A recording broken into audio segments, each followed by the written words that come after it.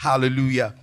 While I was looking into the things we spoke about last week, during the course of the week, some other things were also opening up. So I'm also going to speak along the lines of some of the things that are quite fresh. Not fresh in terms of the concept, but fresh in terms of the understanding. I don't know if I can explain that to you.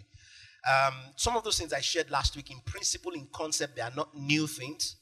But in terms of the level of understanding and revelational insight with which I was seeing, it was as if God was just opening deeper doors, of those concepts to me. And we're going to be speaking along those lines this morning. Last week we spoke about Sabbath rest, unveiling God's economic system. I want to say God's economic plan, God's economic system. And speaking into that, last week we considered a land with a flow, and it was such a beautiful exposition of the word. One of the things we spoke about last week that was very evident was that God started an experiment in the Garden of Eden. God created the entire earth, but because he wanted to model, he wanted to show us how man ought to relate and engage on the earth that he has created. He sought for himself a portion of land in the regions of Eden. Eden, think of Eden as maybe a country, right? And in Eden, or think of Eden as maybe a state or a city. And then in that region and territory of Eden, God planted, he took a portion on the eastern part of that territory called Eden, and he planted a garden. And the model of the garden was such that before God brought man into that garden, God had empowered that garden with everything that garden needed to self-sustain. Scripture recorded in the book of Genesis chapter 2, I think that must be verse 8, if you can help me with that scripture, that God caused to grow. I love that scripture so much because it shows that beyond the effort of man and the activities that of man's input into that arrangement, there was something that God had established in that land that facilitated productivity in that land. And out of the ground, the Lord God made every tree that is pleasant to the sight and good for food. The Lord God made every tree grow. That's what I wanted to emphasize. That it was growth and productivity of that land is a function of the making of the Lord. All right? That was the emphasis of last week's Sunday. That land grows not because Adam plants and Eve watered, but simply because God made that land grow. And we saw in the New Testament that understanding is also consistent in the New Testament, because Apostle Paul came and said, I'm a master in planting. And once I'm done planting, I have a colleague in ministry by the name of Apollos. He comes after me and he ensures that what I have planted is properly watered every now and then. But I've observed that it's not my planting that brings about productivity. Neither is it Apollos' watering that leads to productivity. But it is God that gives increase. Are we together? And out of the ground, the Lord God made to grow every tree that is pleasant for food. The tree of life was also in the midst of the garden, and the tree of the knowledge of good and evil. Verse 15 now says, then the Lord God took the man and put him in the Garden of Eden to tend and to keep it. So the issue of tending and the issue of keeping came after God had instituted the mechanism for which and by which that garden will self-sustain. So it is very clear from this model in the book of Genesis chapter 2, the model of the Garden of Eden, that what is primarily responsible for productivity is not the input of man. What is primarily responsible for the productivity of the garden is the flow or the blessing or the enablement or the life of God that God had put in that garden. Nonetheless, God still requires the input of man. But we must not confuse in any way, shape, or form that it is our input that is the reason for productivity. And I said that even though God started this model, the fall of man did not allow us did not allow us for time, did not allow man to live in this garden for a long period of time, for documents to be written about their sustenance on this land. So we don't really have much record about the space, because shortly after this model started, scripture recorded that man sinned. And the implication of the sin of man was that God chased man out of this garden. So this experiment ended abruptly. But God still needed to show man the lessons of this experiment that was cut short. So God decided to start another experiment. And God looked at another location. That location was called the land of Canaan, that was promised to Abraham and to his descendants. And one of the things God always says about that land, unlike any other land or geographical location on the face of the earth, is that that particular land, unlike every other land, is a land that flows with what? Milk and honey. And I show us scripture after scripture after scripture after scripture that God kept referencing that land. Not Nigeria, not America, not Europe, but that particular land in the Middle East was, even though it was a physical land, but there's some spiritual, there is something God had done to that land that makes that land special. It's a land with the flow. Jacob first stumbled upon that land when he was running from his brother Esau.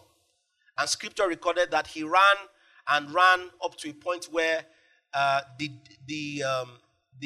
day the sun had come down and he could not continue in his journey. So he just decided, let me sleep in this place, and in the morning I will continue on my journey.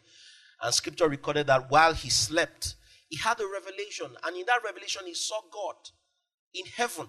And there was a ladder that reached from earth to heaven. And he saw angels ascending and descending upon that land.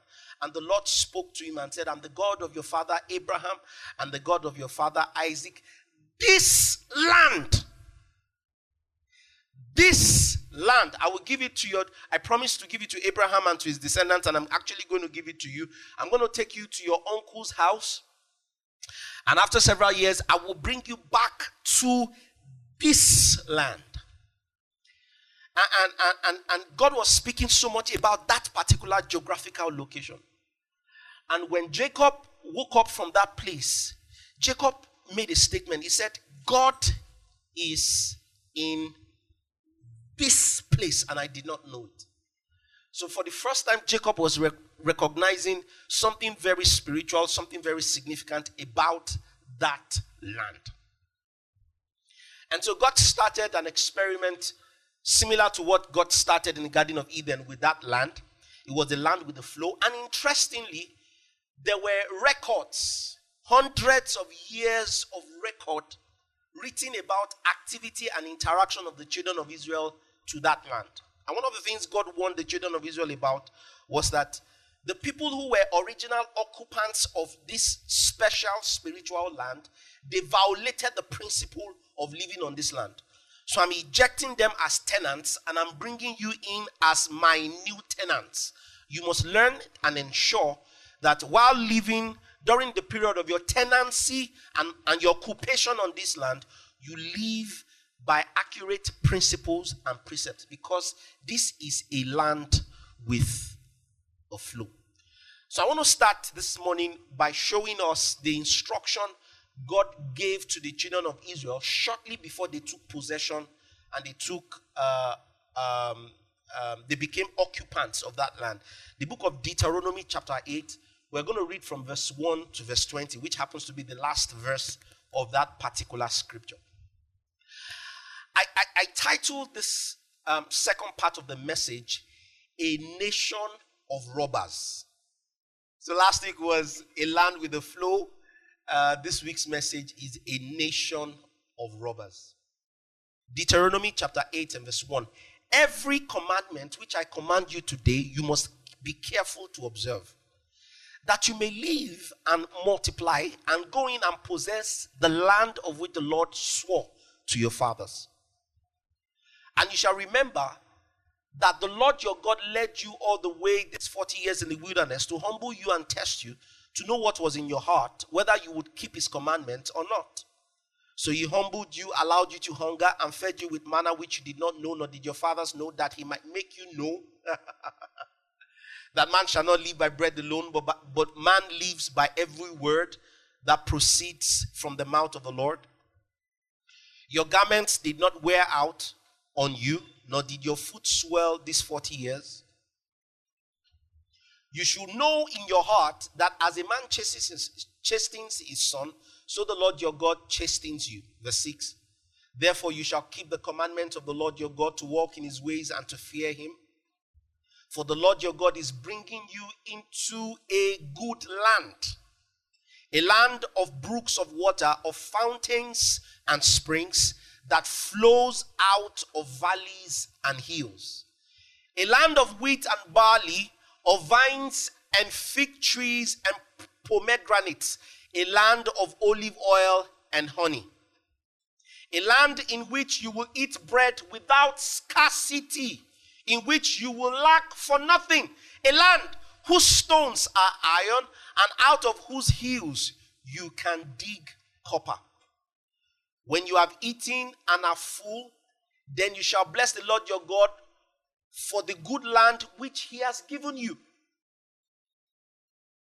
Beware that you do not forget the Lord your God by not keeping his commandments, his judgments, his statutes, which I command you today, lest when you are eating and are full and have built beautiful houses and dwell in them, and when your herds and your flocks multiply, and your silver and your gold are multiplied, and all that you have is multiplied, when your heart is lifted up and you forget the Lord your God who brought you out of the land of Egypt from the house of bondage. Now, we'll continue reading. Thank you very much. But let me just punctuate our reading by saying one or two things.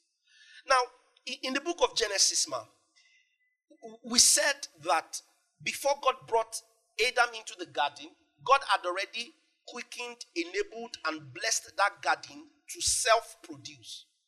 So it wasn't the tilling and the keeping of Adam that was responsible for productivity. But after God had blessed that garden, then God introduced Adam to keep and to till it. And I said one of the things we said last week, that there is a tendency that when God now brings you into that garden and you start to keep it and you start to tend it, there is a tendency that you start to assume that it is your effort that is responsible for productivity, not the blessing of God that God initiated, or the flow that God put into the garden in the first place, for which productivity springs from. So there is that tendency that there could be a high probability for forgetfulness. Do you understand what I'm saying? So the greatest challenge God would have in the Garden of Eden or in the land of Canaan is forgetfulness, occasioned by the fact that man is now participating. Right? So the challenge of God is not God blessing the land. The challenge of God is not God bringing man into the land. The challenge of God is forgetfulness of man. Because when man introduces works, man starts to feel that, one of those days, Nebuchadnezzar went to the rooftop of his house. He looked at the entire empire and he made a statement. He said, "Is this not Babylon that I have built?" And when God heard that statement that Nebuchadnezzar was making in his heart, God told him, he said, "I'm going to humble you by giving you the heart of a beast, of an animal, until the day you come to a recognition that there is a God in heaven that rules in the affairs of man. Okay? So there is always that tendency that when we've done so much of planning, we've done so much of strategizing, we've done so much of labor, you've applied to different places, you've gotten that certification, you've gone for those trainings, and you've put in so much of work beyond your 8 to 5, you've gone above and beyond. And people can actually track, and there's this thing in the workplace we call appraisal, right? Which is not a measurement of the blessing of God, but a measurement of your participation. So and in the corporate system, 2 plus 2 is always equals to 4.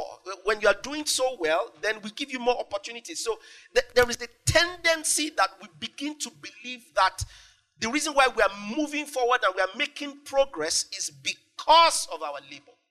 So one of the statements we made last week is that your labor or your input is a requirement, or your participation is a requirement, but your participation must not be mistaken for the force that is propelling your life.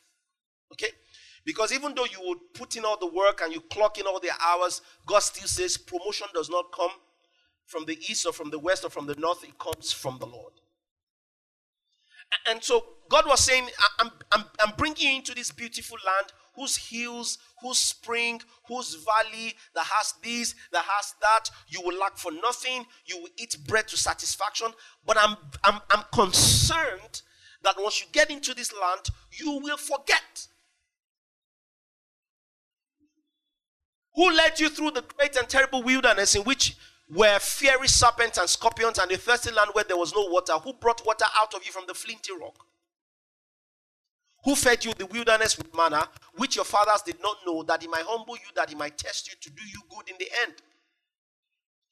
Then you say in your heart, my power and the might of my hand has gained me this wealth.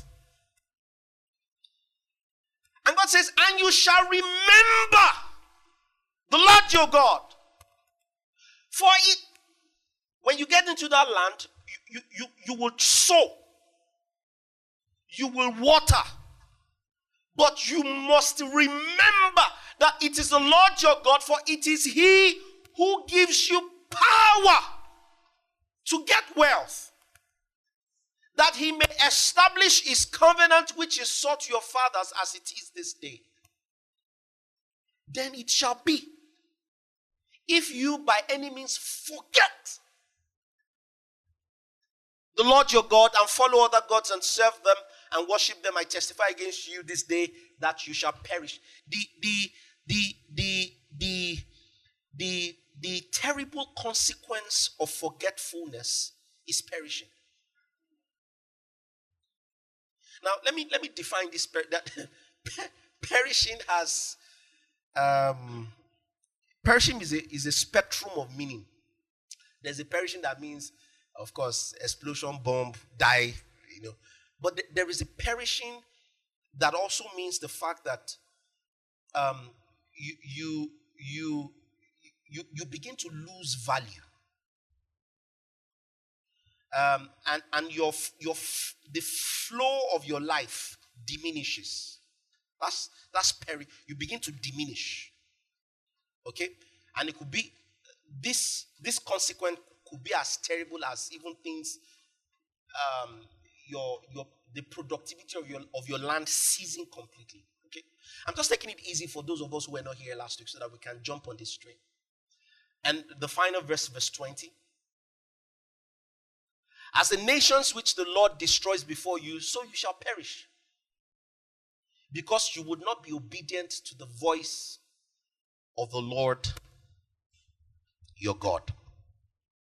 So the biggest issue of God for bringing us into a land with the flow is forgetfulness. And God told the children of Israel, so I'm getting into the final portion of my summary of last week's message. So God said, I know there is a tendency for you to forget. And forgetfulness is not just a problem of these people. It's also a problem of the church of the New Testament. James said, when you hear the word, do not be forgetful hearers. Forgetfulness is a thing with us.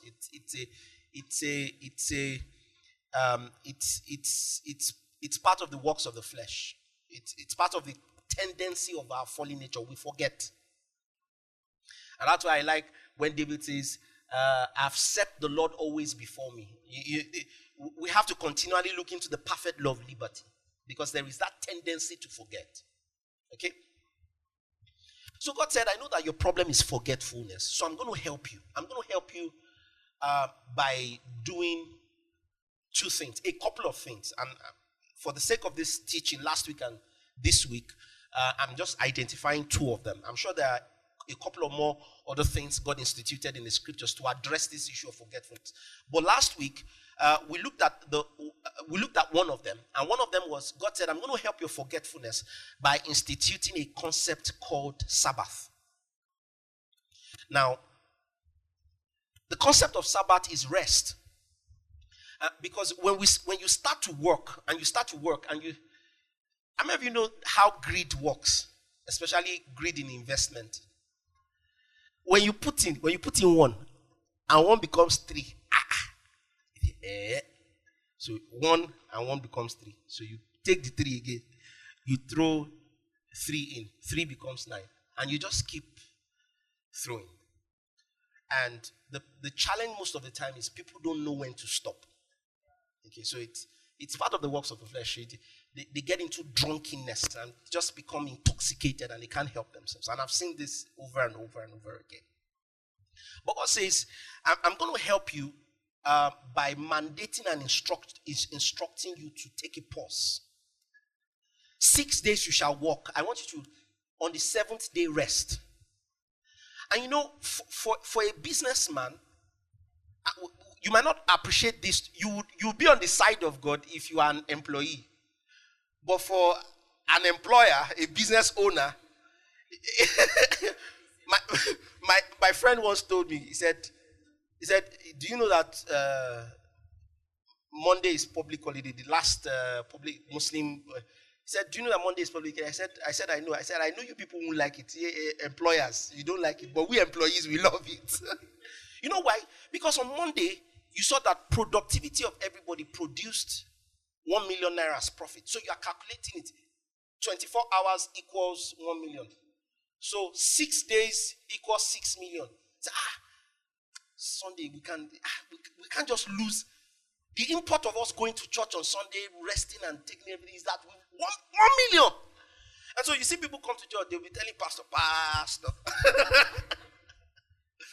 So but God told the children, he said, I understand that there's a tendency that because you are seeing the direct import of your labor, you know, you're putting in labor and then you're seeing results. And there's a tendency that you just want to keep.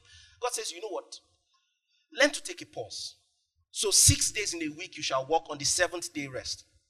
And then he even took the concept a step further. He said, 6 years you will plant. On the 7th year, I don't even want you to plant at all.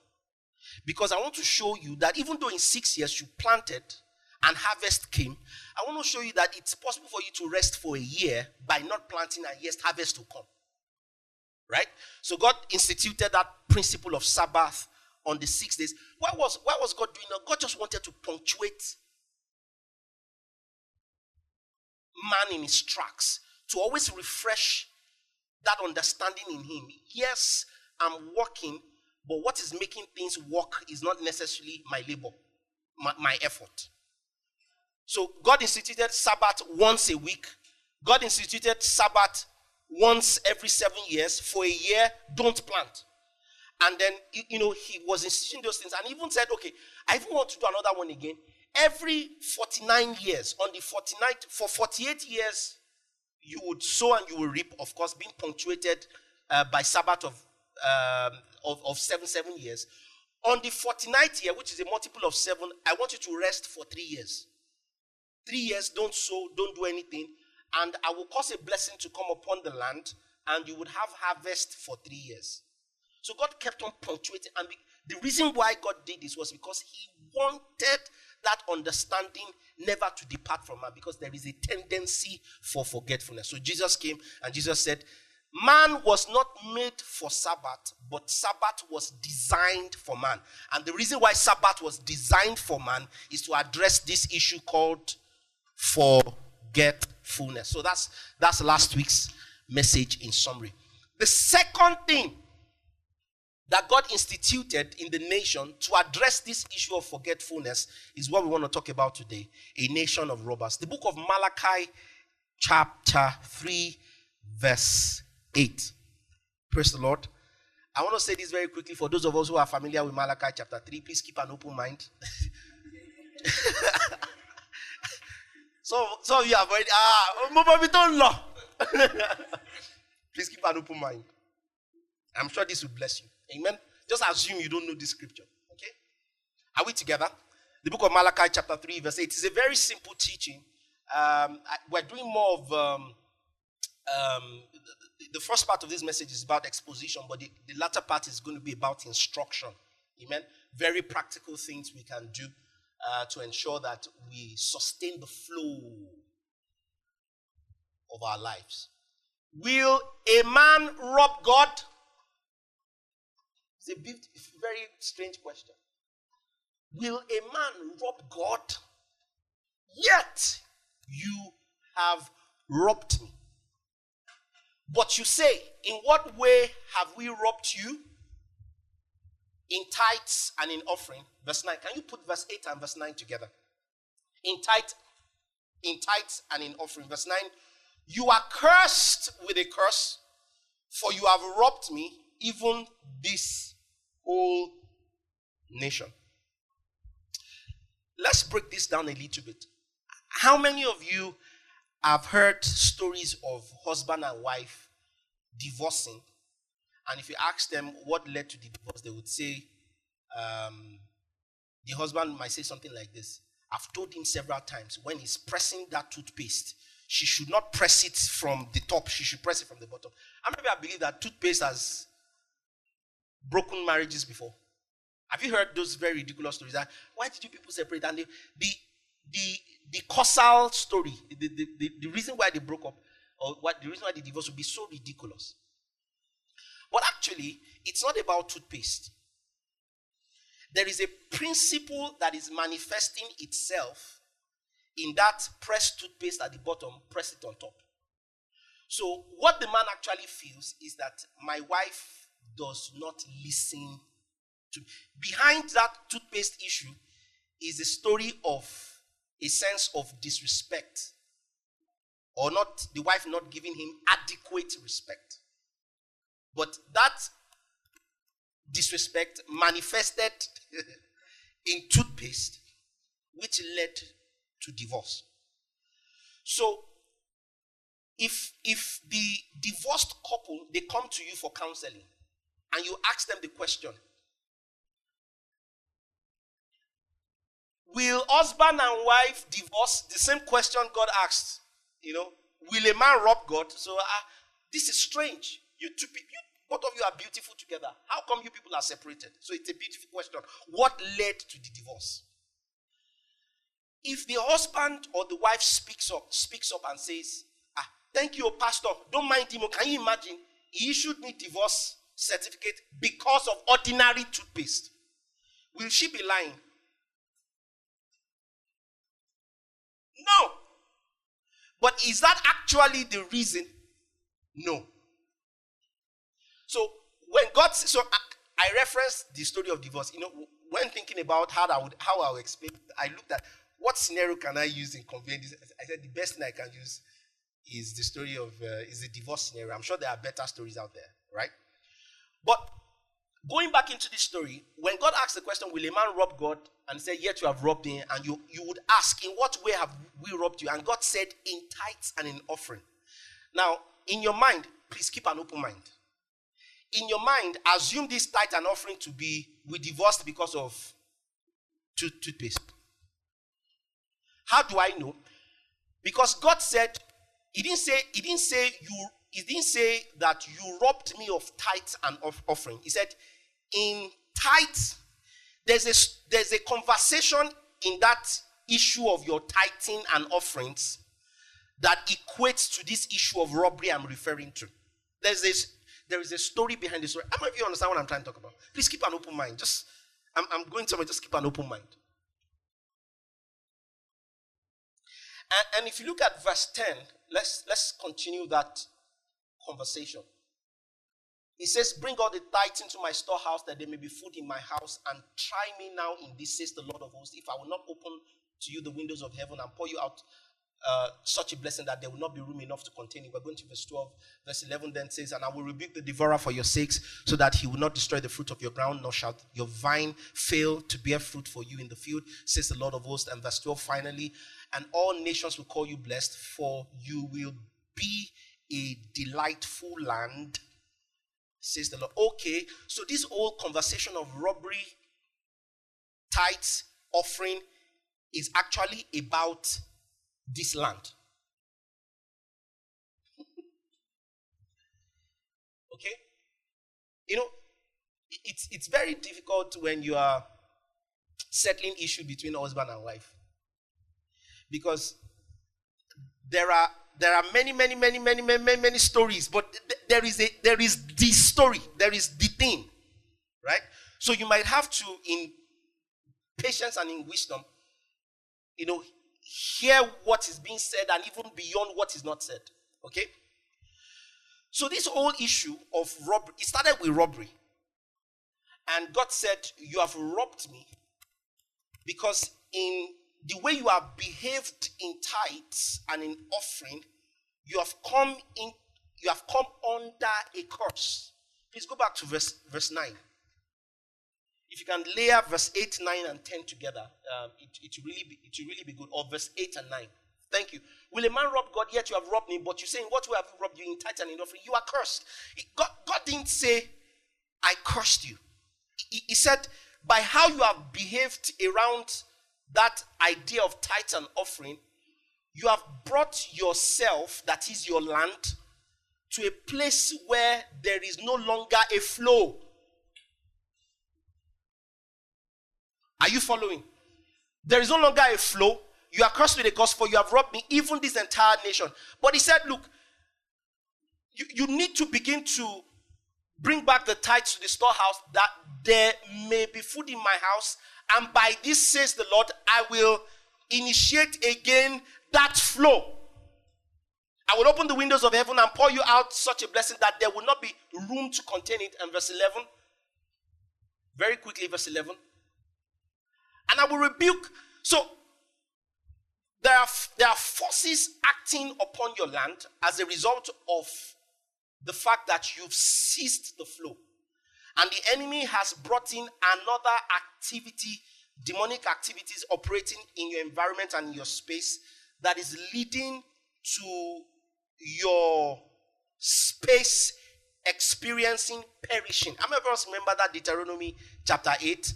It shall be that if you don't do these things that I'm telling you, then ye shall perish. So this is the perishing. Their economic environment, the nation was going through economic difficulty. Now, let's go back to this issue of robbery. Now, the first thing I want to tell you is that what they really robbed God of is not tithes and offering. How many of us are lawyers in this house? Lawyers will say, I put it to you. Now, I'm not, of course, I'll balance all these things I'm saying. So when I started talking, there's a way you think as if I want to emphasize that. Now I made it statement that, okay, so where's she in the middle of all this? What they really robbed God of was an opportunity for the blessing of God to flow in that entire nation. What God was accusing them, the real robbery was the involvement I would have had in the nation to ensure that your flow is sustained, is denied me because of your behavior and your heart in the issue of tithes and offering. So first and foremost, if I say that you have robbed me, I'm implicitly implying that there is a possession of mine that you have taken. Okay? But I've also heard people talk about tithe and offering, and they talk about it that it's God's taxation system. Well, I've struggled to process all of those concepts. God said in the book of Psalms chapter 50, let's quickly go to it. Psalms chapter 50 and verse 7. Psalms chapter 50 and verse 7. Are we there? Hear, O my people, and I will speak. O Israel, and I will testify against you. I am God, your God. So this is God having a conversation with his people. I will not rebuke you for your sacrifices or your burnt offerings, which are continually before me. I mean, God is telling the children of Israel that you are constantly sacrificing to me, but I'm not interested in your sacrifices. I will not take a bull from your house, nor goats out of your folds. Why? Because every beast of the forest is mine. I'm having to reference this to show us that the concern of God when God said, you have robbed me, is not animals, it's not cattle, it's not ram. God says, for every beast of the forest is mine, including the one in your house, and the cattle on 1,000 hills. I know all the birds of the mountains and the wild beasts of the field are mine. If I were hungry, I would not tell you. For the world is mine and all its fullness. Now, God says it's mine. So you can't rob God in that. So when God said you are robbed, he wasn't talking about your animals. God is referring to a story behind that story. Now, I'll tell you what. The reason why did God institute offerings? Sorry that I startled you. Why did God institute offerings in Israel? The reason why God instituted offerings in Israel is that God wanted to again punctuate this attitude of man. You see, if you ask people in finance and investment how to build wealth, one of the things they will tell you is that the secret to wealth creation is compounding. Ensure that you are not losing money. Ensure that you are compounding. And you compound via investments that keep yielding revenue. And so they'll tell you, don't buy liabilities, buy assets, because assets compounds. It gives you returns. And so because of that formula of wealth creation, man has a tendency to become very selfish. Man never wants to let go. Because for every portion of your resources that you let go, simply means, by the mathematical equation of wealth creation, that you have diminished your capital to be able to produce. So if you are compounding capital at 10%, if you have 1 million, it simply means after the tenure, you are going to have 100,000 in profit. But if God now mandates you that out of your 1 million naira of capital, give out 200,000 naira, it means that you will now have 800,000 left at 10% profit, which simply means at the end of the tenure, as against 100,000 you were meant to make before, you would only be able to make 800,000. That means, 80,000. Sorry, so of course, I'm so sorry. You only be able to make 80,000. That means you have lost 20,000 that you would have gained simply because you obeyed instruction to give. So when man realizes that, there is a tendency for man to begin to hoard. But the reason why was that in releasing and in distribution, normally it should impact your ability to earn. But I'm going to prove to you that there is he that scattereth, and yet increases. Please give us that scripture. There is he that scattereth, Proverbs 11:24. There is one who scatters and yet increases. Now, this is a very strange occurrence, because when you scatter, you diminish your capital. Right? And when your capital is diminished, you don't increase, because you don't increase commensurate to how much you would have produced if you had retained your capital. But God is saying, as part of my mechanism to ensure that remembrance is sustained in Israel, I'm going to institute all kinds of offerings and givings. Are we following? Now, you would observe over time that even though by the offerings you have given, God said, okay, start with 10% tithe. So tithe alone takes from your 100%, takes 10. You are left with what? 90. God says, that tithe is just the beginning. And God says, there are all kinds of other offerings. Bull offering, sin offering, wave offering, burnt offering. And all those offerings involves you taking resources from your wealth. Ox, bulls, goats, sheep. These were capital in those days. And God was telling the nation that the reason why I'm instituting this is that by the time you observe that your capital are diminished from 100 to 80 or to 70, and yet you are producing more than he that retains his 100% capital, it is by that observation you would know that actually it wasn't your effort in the first place. But you see, it takes a level of faith to obey this scripture. Because this scripture is anti what is being taught in Harvard, Yale. Do you understand what I'm saying?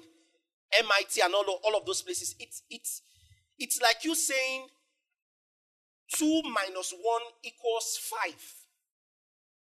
When you take 1 from 2, it diminishes. It can't be 2. It has to be less than 2. Even if you say it is 1.9, you are still wrong, but at least you agree with the principle of the fact that 2 can no longer remain the same. But by the practice of tithes and offerings, which impacts on your capital and should naturally lead you to not produce more, I'm going to institute a miracle in your everyday living such that there will be he, that is Sheyi, Busayo, Solomon, that even though they scatter, the word scatter here is not waste. The word scatter here is what Paul used in the New Testament, and he used it as distribution. There are all kinds of givings, like I said. Right? There is he that scatters yet increases more. It is obvious then, from this Proverbs 11:24, it is obvious that it is not your investment that is producing the increase. There is a force behind your resources. You would observe that there is he who scatters, yet increases, but there is he who is withholding. I must invest. I must retain my capital. And yet, there is he who withholds more than Israel. I love the scripture. Scripture balances itself. It doesn't now mean that, hallelujah, okay, I get the formula now. And God blesses you 1 million. And the entire, 100% of everything God blesses you with every time, you are scattering. No. That one is foolishness. Okay? That's just pure foolishness. Because for every one of your harvest, containing your harvest is both seed and bread. There is an amount you are meant to scatter. There is a portion you are meant to scatter. And there is a portion that you are meant to sow. You see, this thing I'm talking about, I'm not just talking theories. To an extent, and I'm sure to an extent also, for some of us, we've proven God in these areas. I've proven God spectacularly in this area. When I came to Lagos, my first salary was 50,000 naira. I decided to marry on a salary of 50,000 naira. Before I started earning 50,000 naira, a year or 2 years before then, God told me, from now henceforth, you are not going to be giving 10%. You are going to be giving 30%. So when I started earning 50,000 naira salary, effectively, what I had retained was 35. So literally, I decided to marry on 35,000. And by the way, the person I married a university student. So don't think the husband and wife are working. She had not even gone for NYC. So when we're negotiating this instruction God told me, because, and I'm not saying the law is, there's no law. Do you understand what I'm saying? There's no, so someone says, oh, the formula is 30%. Now that's not, I'm not giving you law. I'm telling you my own personal experience. So my wife said, hallelujah. The Lord gave you that word when you were single. The Lord is not unwise to maintain that instruction now that you are married. It's no longer one, it's now two. And so we started arguing. So it got to a point in that argument. I said, look, Ife, what is really your concern? What do you really want? Are you fighting for 35,000 naira or for 45,000 naira? Or you are fighting for the fact that you want a situation where your needs are met? She said, I want my needs to be met. And I said, if it's about your needs, then forget. I said, is it your needs? He said, no, forget this money. Forget it. It's 30%, forget it. So reluctantly, she agreed. But you know those kinds of agreements, we go see. And for the first 1 year of our marriage, we were doing things that were literally 10 times above our earnings. Ridiculously. Where I was living, number one, I was paying 500,000 naira. My 35,000 naira multiplied by 12 can't pay that rent. I'm talking about 2010. Can't pay that rent. We had this vision that our house will be a place where people who are just starting life, can come to. So we had at a time up to 5, 6, 7, 8 people living in our house with us. And of course, these were people who were just starting life. So it wasn't as if they were adding, contributing. In our first 1 year, our first trip together outside of the country, we went to 7 cities, from London to Glasgow to New York to San Francisco. We were just globetrotting. So at the end of 1 year, I think we just took stock and to say, okay. Of course, at some point, my salary moved up from 50,000 naira to 120,000. And I was on 120 for about 3 years or 4 years thereabout. So for 4 years, my standard of living was way above. My wife, by that experience, came into understanding that there is a force around our life beyond what our senses can explain. There is he that scatters and yet increases. There is he that withholds more than is necessary but leads to poverty. The generous soul will be made rich, and he who waters will also himself be watered. In other words, there are things you can begin to do with your scattering and with your distribution that leads and activates a flow. So when God looked at the entire nation and he said, you have robbed me, what God was basically saying is that you have denied me the opportunity to bring this miracle into the nation, activating productivity in the nation by your behavior and attitude to tithes and offering. That's the Old Testament. In the New Testament, I will simply just put it this way: to distribution. You've denied me. You've robbed me. You've denied me. So that robbery there is not talking about the tithe you refuse to. It's not so much of the tithe. It's not so much of the tithe or the offering you refuse to give. It's so much of the opportunity you've denied God to show himself mighty on your behalf. Do you understand what I'm saying? So in the same book of Malachi, God began to chastise people. He said, give offering. You will bring your blind goat. You know why?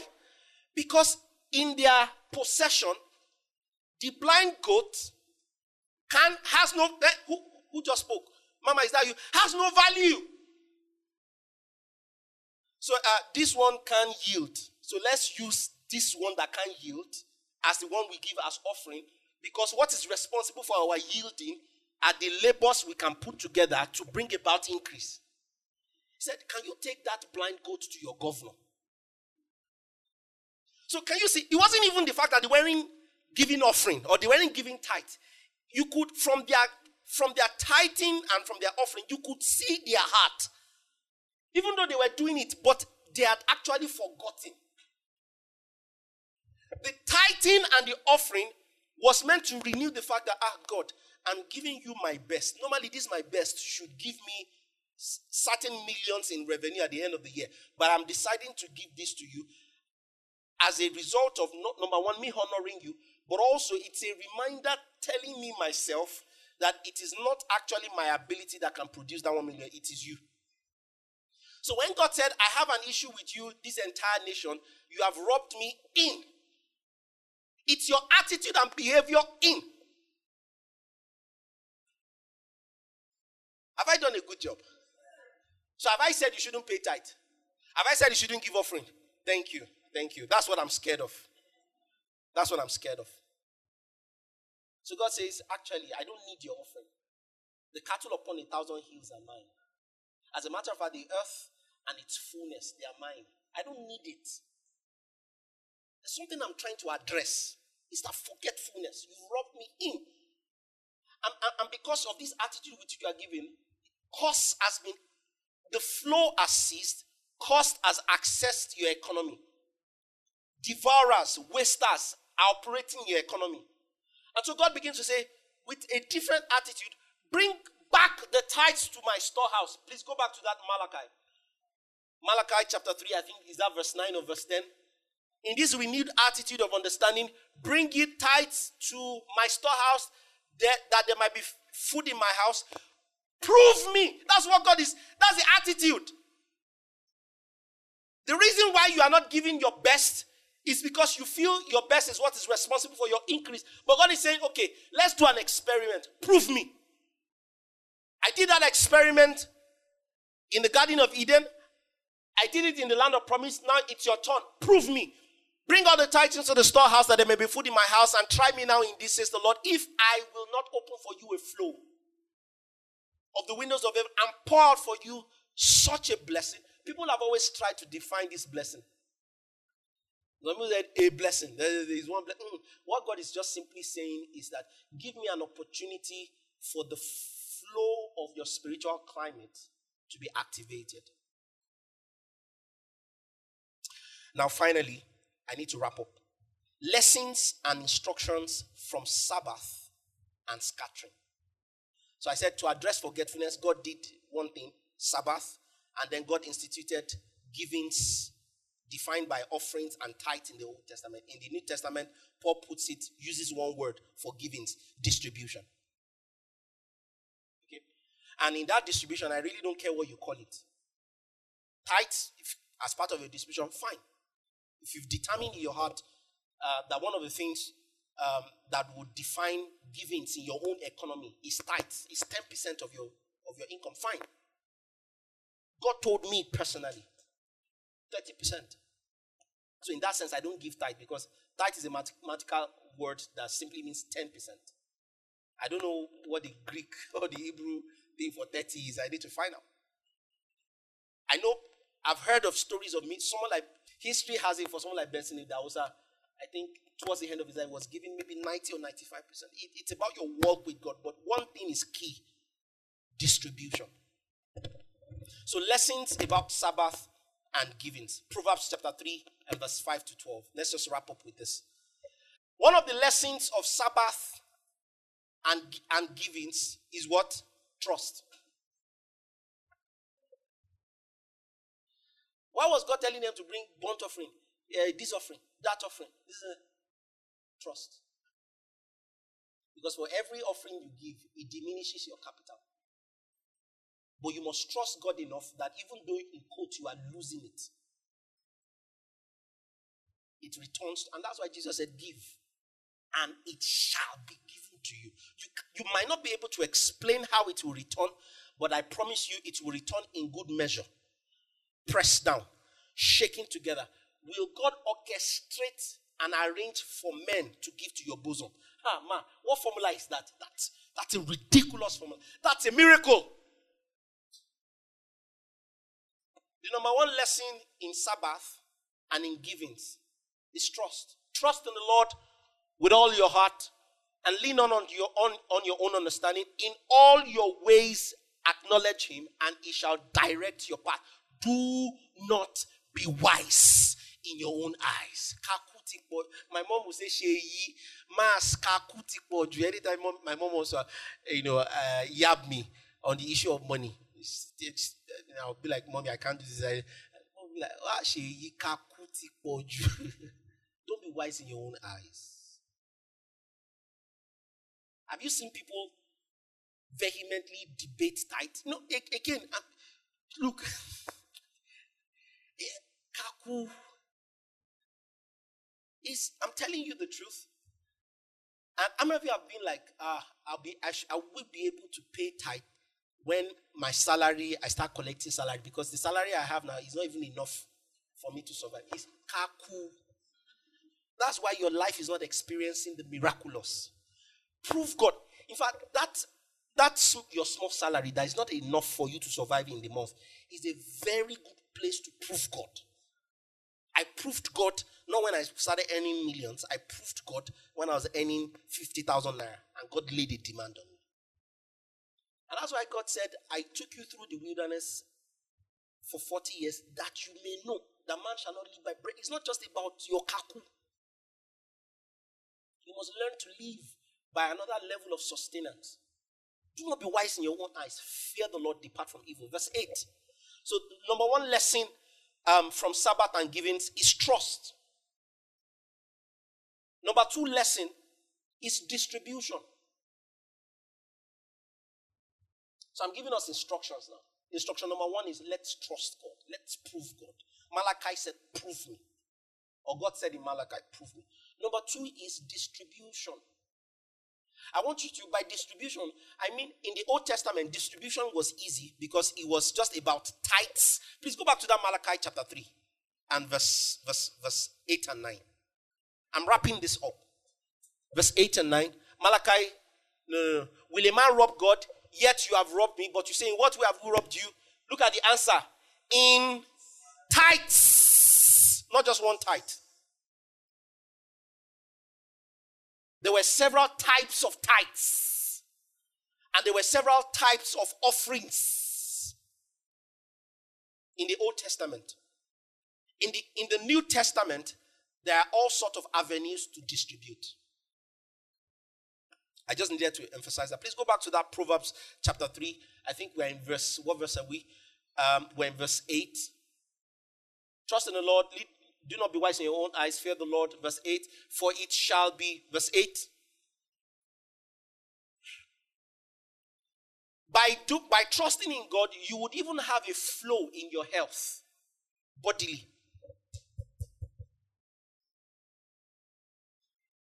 It will be health to your flesh and strength to your bones. So that's instruction number one. Second benefit or second instruction from tithing and from Sabbath is this, what I call distribution. Verse 9. Honor the Lord with your possessions. You see, if you put this by Malachi chapter 3, you will then understand that the issue of you giving to God is not a function of returning back what belongs to God from the perspective of don't rob God. It's a function of you in your giving showing honor. So it is very clear that what the nation robbed God of was not ox, bulls, cattle, goats, and those animals. What they robbed God of is the honor of God showing himself as he who is behind the scene, working everything together for their good. So Solomon says, honor the Lord with your possessions. Honor him with your possessions. And with the first fruits of all your increase. What will happen when we begin to show honor to God by the things, by our money and by our resources is that you begin to see a flow. So your barns will be filled and your vats will overflow with new wine. We're going to verse 12. Next verse 11. My son, do not despise the chastening of the Lord, nor detest his correction. For whom the Lord loves, he corrects, just as a father, the son in whom he delights. Verse 12, finally. That's what we're there. Please go back to verse 10. Honor the Lord with your substance. Verse 9 and 10. Honor the Lord with your substance and with the first fruit of your increase. So your barns will be filled with plenty, and your vats will overflow with new wine. Let me just talk about 2 or 3 channels of distribution that we should be we shouldn't take lightly. So if I'm to summarize everything I've said since last week Sunday, I've said your land, there is a spiritual force around your life that is responsible for the productivity of your economy. I've said, second thing, that your labor and your participation is required, but there is oftentimes a conflict between your participation, that is your labor, and the flow in your economy, which oftentimes leads to your forgetfulness.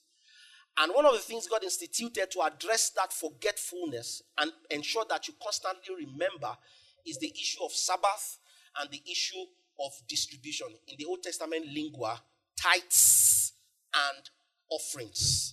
And I'm now saying that number one, behind tithe and offering is God's mechanism to achieve in your heart trust in the Lord. It's also, secondly, beyond trust, is also God's mechanism to achieve in your life generosity and distribution. What are the different areas of distribution that we need to be very conversant with? Offerings. Psalms chapter 20 verse 1 to 3. I'm just going to run through some scriptures and then wrap this up. Psalms chapter 20 verse 1 to 3. May the Lord answer you in the day of trouble. May the name of the God of Jacob defend you. May he send you help from the sanctuary. May he strengthen you out of Zion. May he remember all your offerings and accept your burnt sacrifices. One of the things offerings and sacrifices does, right, is that it activates divine intervention. You want divine intervention to flow in your life, then it's a practice. When there was trouble in the early church, and a new faction of the church was emanating, the church of the Gentiles. And the apostles, they weren't quite sure because they thought that salvation was only restricted to the Jews. And they reluctantly allowed that church to be. One of the instructions they gave to them is, okay, you guys are saved. That's not a problem. But one of the things you must never neglect to do is givings. Givings. The book of James said, pure religion and undefiled is this, that you keep yourself uncorrupted and that you remember the widows and the poor. Okay? Givings. Hallelujah. And you can see example of how givings in the scripture provoked a flow. You can see in the story of Solomon, how Solomon offered offerings unto the Lord, and the Lord came to him and said, ask for the kind of flow that you want. And Solomon told God, he said, I want a flow of wisdom and understanding. And God said, you've even made things worse.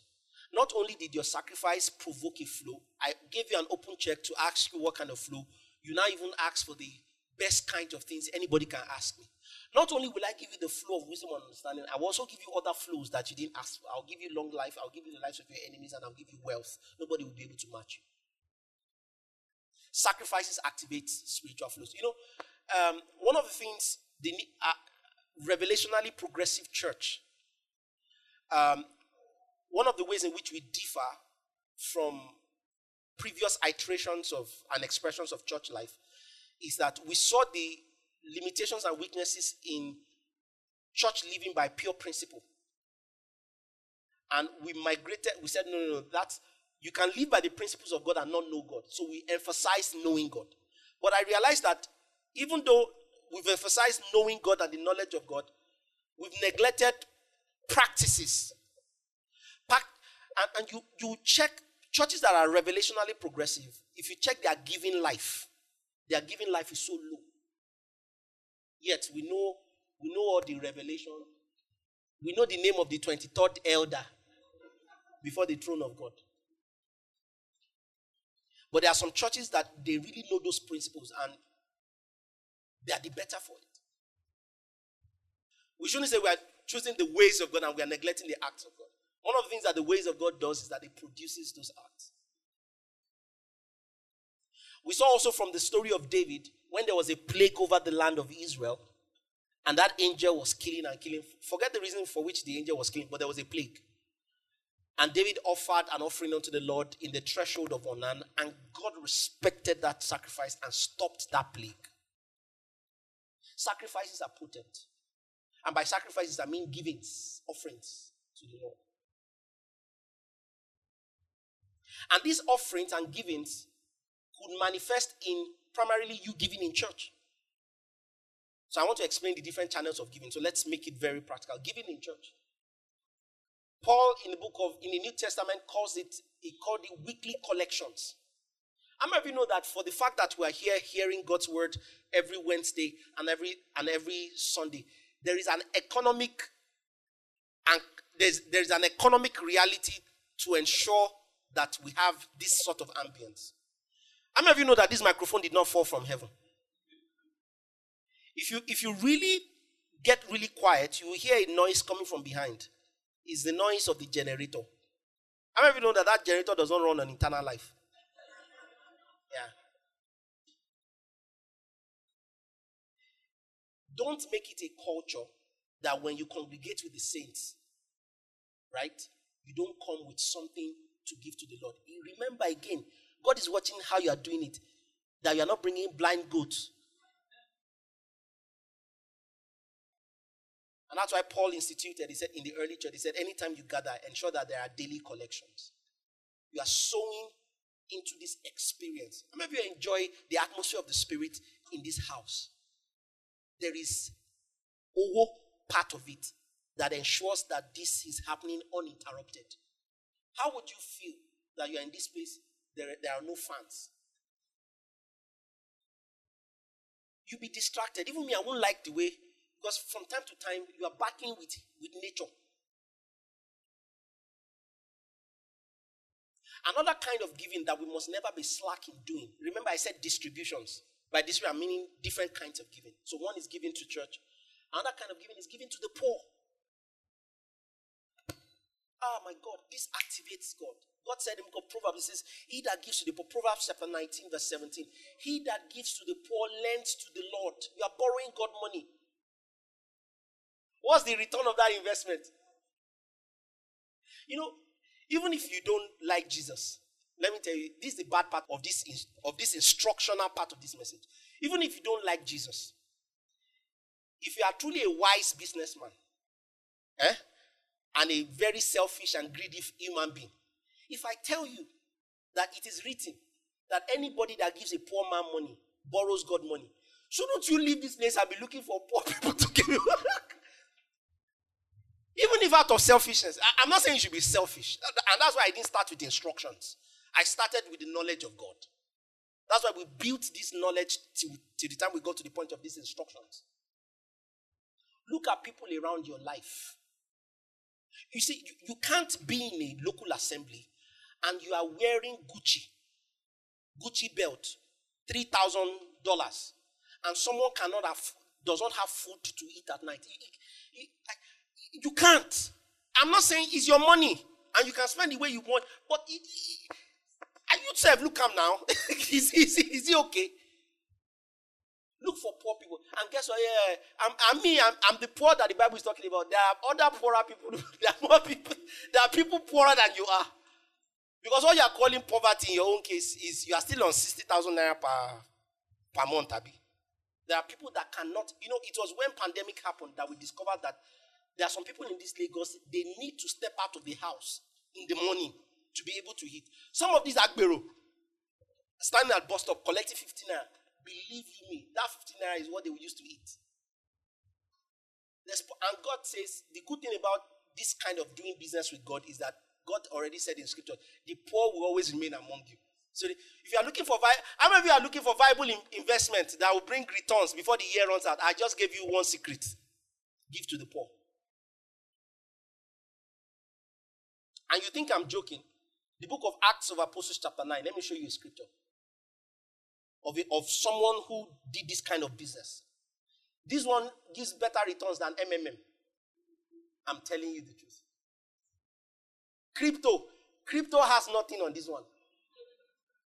Acts of Apostles chapter 9 verse 36. About 4 more scriptures to go and then we're done. Acts of Apostles chapter 9 verse 36. Let's look at it together. At Joppa, there was a certain disciple named Tabitha, which is translated Dorcas. This woman was full of good works and charitable deeds, which she did. But it happened in those days that she became sick and she died. When they had washed her, they laid her in an upper room. They refused to bury her. Who are the people that refused to bury her? They were the people that she had been benevolent to over the years. No. Not you, Dorcas. If anybody deserves death, not you. So they washed her up. Rather than put her in the grave, they put her in the upper room. Look at what they said. As his leader was near Joppa, the disciples had heard that Peter was there. They sent 2 men to Peter, imploring him not to delay in coming to them. This body would decay. But we can't bury her. We can't. Then Peter arose and went with them. And when they had come, they brought him to the upper room. And all the widows stood by him weeping, showing them tunics and garments which Dorcas had made while she was with them. But Peter put them all out and knelt down and prayed. And turning to the body, he said, Tabitha, that is Dorcas, arise. And she opened her eyes. And when she saw Peter, she sat up. Why did God allow this intervention to happen? One of the premises that occasioned this miracle was her good works. There is something about this Joppa, this territory where this woman was.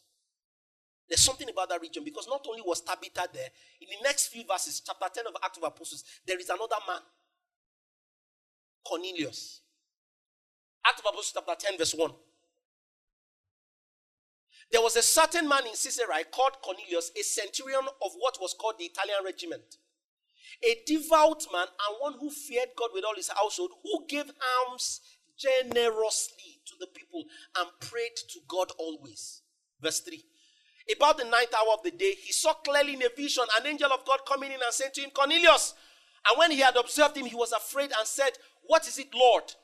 And so that angel said to him, your prayers and your alms have come up before God as a memorial. You've done your distribution. Remember, again, you can't accuse me that I'm preaching money, because I've said, no, point number 1, give to church. Point number 2, give to the poor. So I balance the message.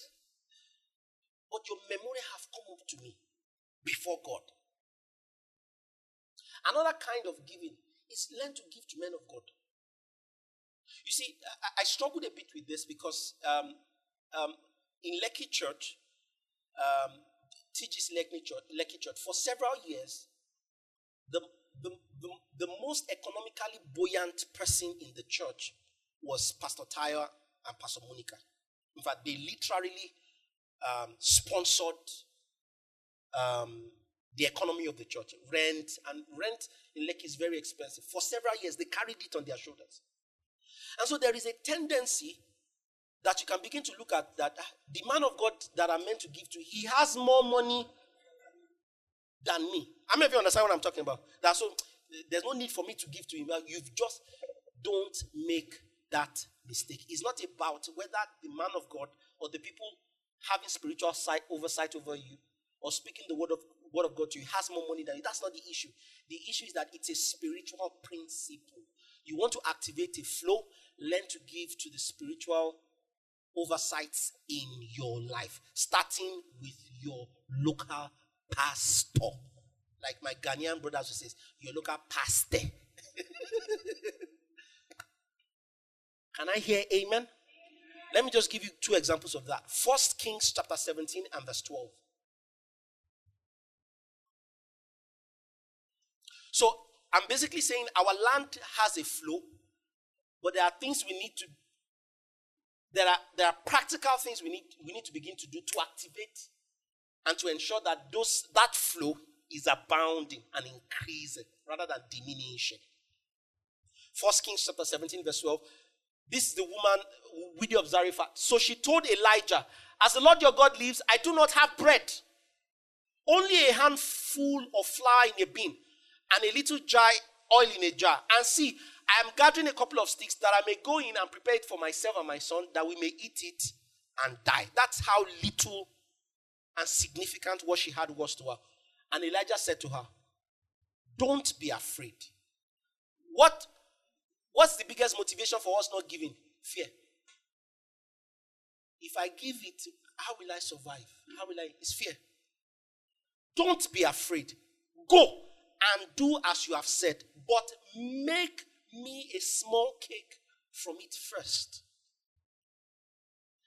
Elijah wasn't asking the woman to make everything for him. And that's why your pastors are not asking that you empty your bank account for them every time. And God is not asking you to do that. But from that last meal that you have, devote a portion of that last meal by making a cake for me first.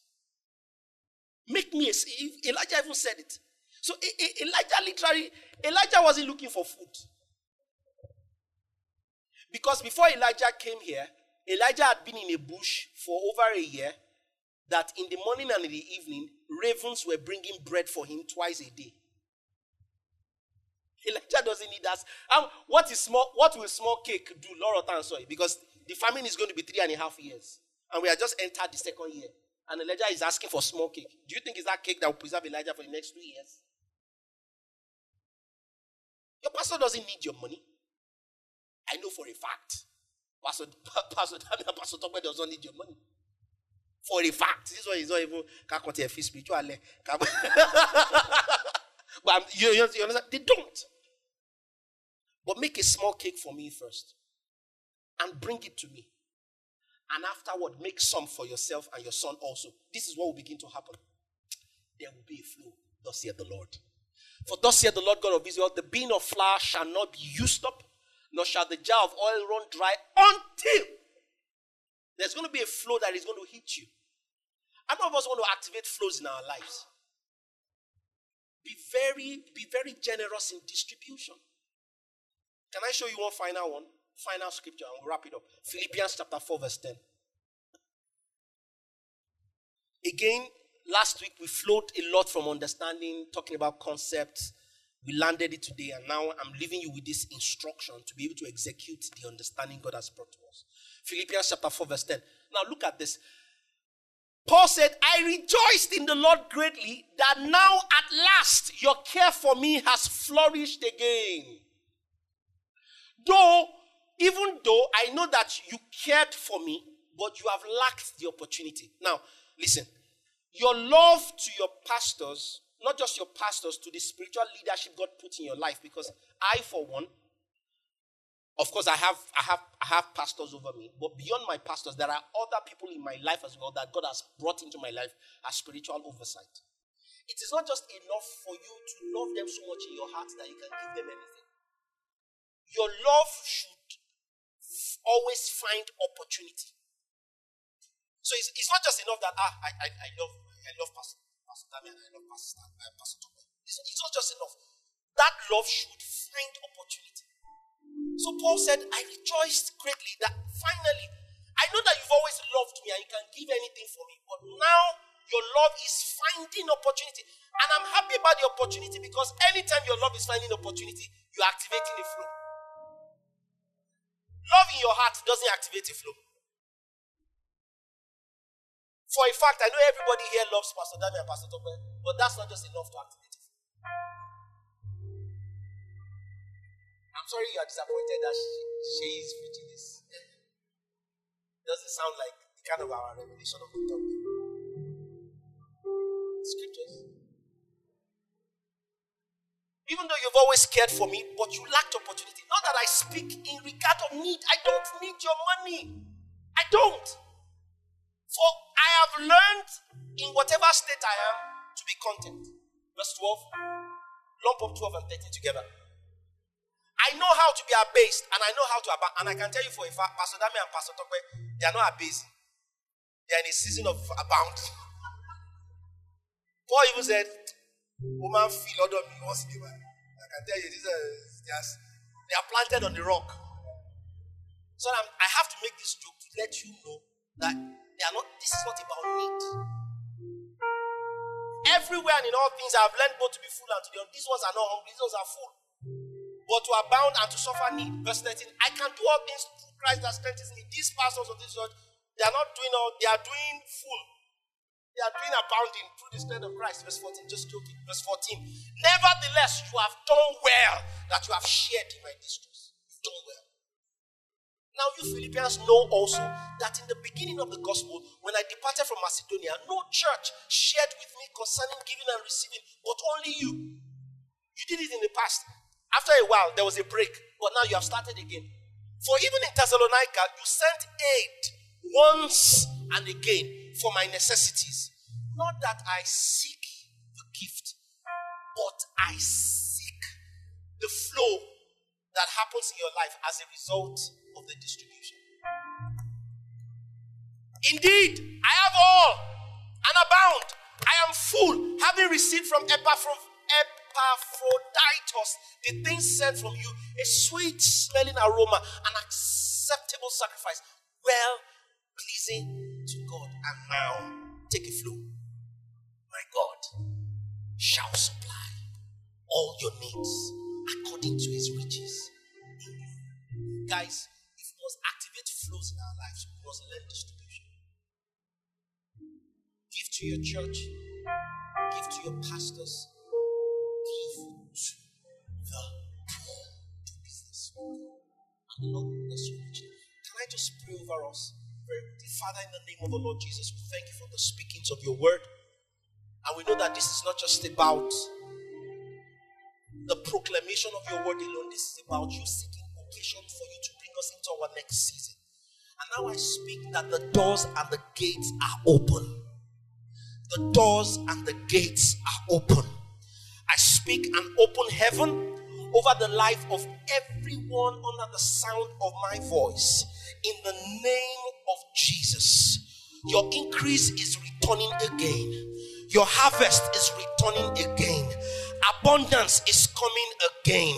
In the name of the Lord Jesus, the Lord is rebuking the devourers for your sake. Is rebuking the cankerworms and the palmerworms and the waster. In the name of the Lord Jesus, the Lord is opening the windows of heaven over you.